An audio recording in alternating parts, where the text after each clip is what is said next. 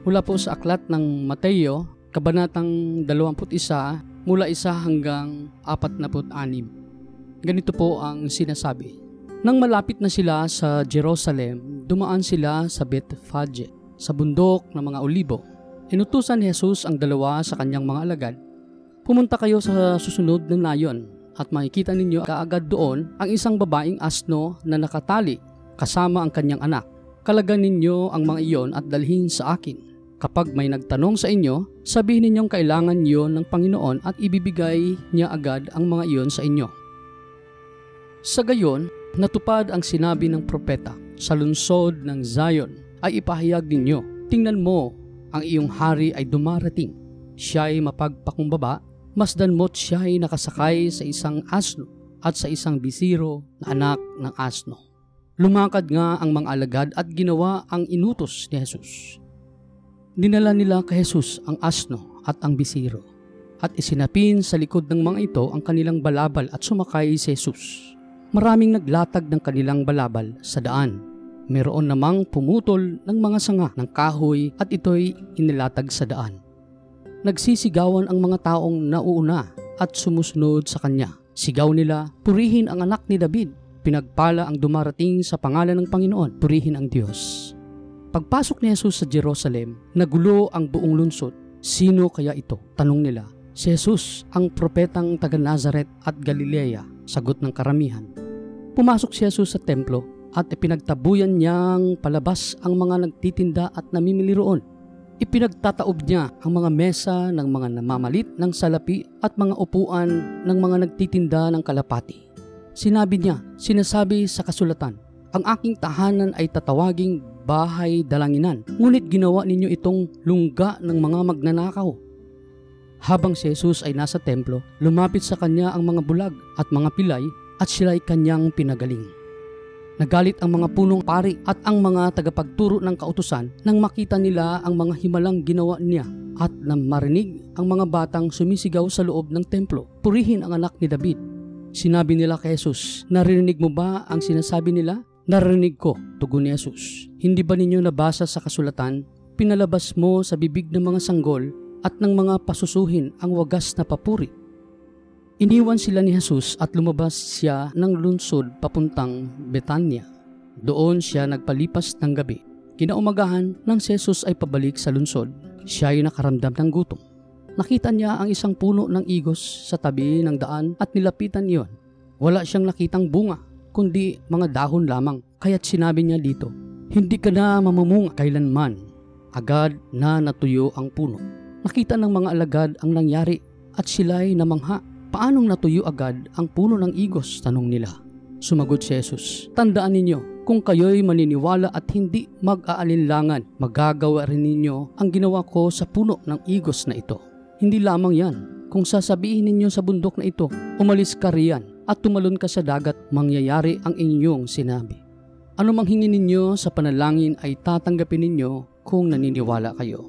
Pumasok si Jesus sa templo, habang siya'y nagtuturo doon, lumapit sa kanya ang mga punong pari at ang mga pinuno ng bayan at siya'y tinanong, ano ang karapatan mong gumawa ng mga bagay na ito?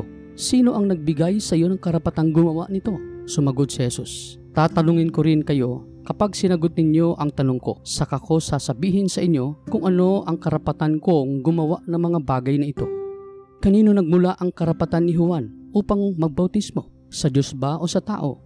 Kahit sila'y nag-usap-usap, kung sasabihin natin mula sa Diyos, sasabihin naman niya sa atin, bakit hindi niyo siya pinaniniwalaan?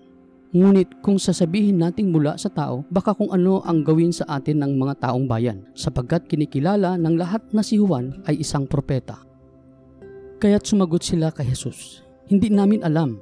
Sinabi naman niya sa kanila, hindi ko rin sasabihin sa inyo kung saan galing ang karapatan kong gumawa ng mga bagay na ito. Ano ang palagay ninyo rito? May isang taong may 2 anak na lalaki. Lumapit siya sa nakatatanda at sinabi, anak, pumunta ka ngayon sa ubasan at magtrabaho ka roon. Ayoko, tugon nito.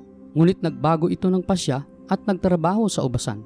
Lumapit din ang ama sa ikalawa at ganon din ang kanyang sinabi. At tumugon ito, opo, ngunit hindi naman pumunta sa ubasan. Sino sa dalawa ang sumunod sa kalooban ng kanyang ama? Ang nakatatanda po, sagot nila. Sinabi sa kanila ni Jesus, "Tandaan ninyo, ang mga maniningil ng buwis at ang mga bayarang babae ay nauuna pa sa inyo na makapasok sa kaharian ng Diyos.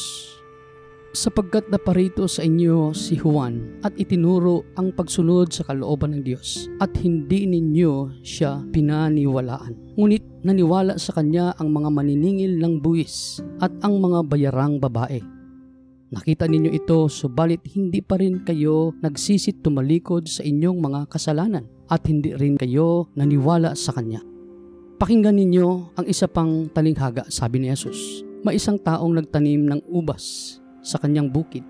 Binakuran niya ang ubasan, nilagyan ng pisaan at nagtayo ng isang tore. Pagkatapos ang ubasan ay kanyang pinaupahan sa mga magsasaka at siya'y nagpunta sa ibang lupain.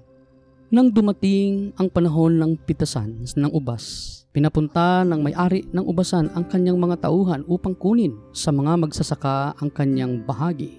Ngunit sinunggaban ng mga magsasaka ang mga tauhan. Binugbog nila ang isa, pinatay ang ikalawa, at binato naman ang ikatlo.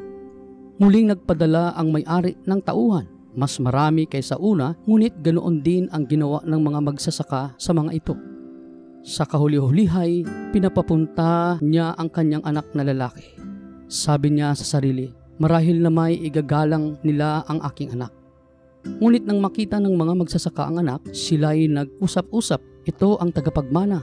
Halik kayo, patayin natin siya upang mapasa atin ang kanyang mamanahin." Kaya't siya'y sinunggaban nila, inihagis sa labas ng ubasan at pinatay. At tinanong sila ni Jesus, pagbalik ng may-ari ng ubasan, ano kaya ang gagawin niya sa mga taong iyon? Sumagot sila, papatay niya sa kakilakilabot na paraan ang masasamang iyon at pauupahan ang ubasan sa ibang magsasaka na magbibigay sa kanya ng kanyang bahagi sa panahon ng pamimitas. Nagpatuloy si Jesus, hindi ba ninyo nabasa sa kasulatan? Ang batong itinakwil ng mga tagapagtayo ng bahay ang siyang naging batong panulukan. Ginawa ito ng Panginoon at ito'y kaangahangang pagmasdan. Kaya nga sinasabi ko sa inyo, ang kaharian ng Diyos ay kukunin sa inyo at ibibigay sa mga taong masunurin sa kalooban ng Diyos. Ang bumagsak sa batong ito ay makagkakadurug-durug at ang mabagsakan nito'y magkakaluray-luray. Narinig ng mga punong pari at ng mga Pariseyo ang mga talinghaga ni Jesus at naunawaan nilang sila ang tinutukoy niya. Siya'y dadakpin sana nila, ngunit natakot sila sa mga tao sapagkat kinikilala ng mga ito na si Jesus ay isang propeta.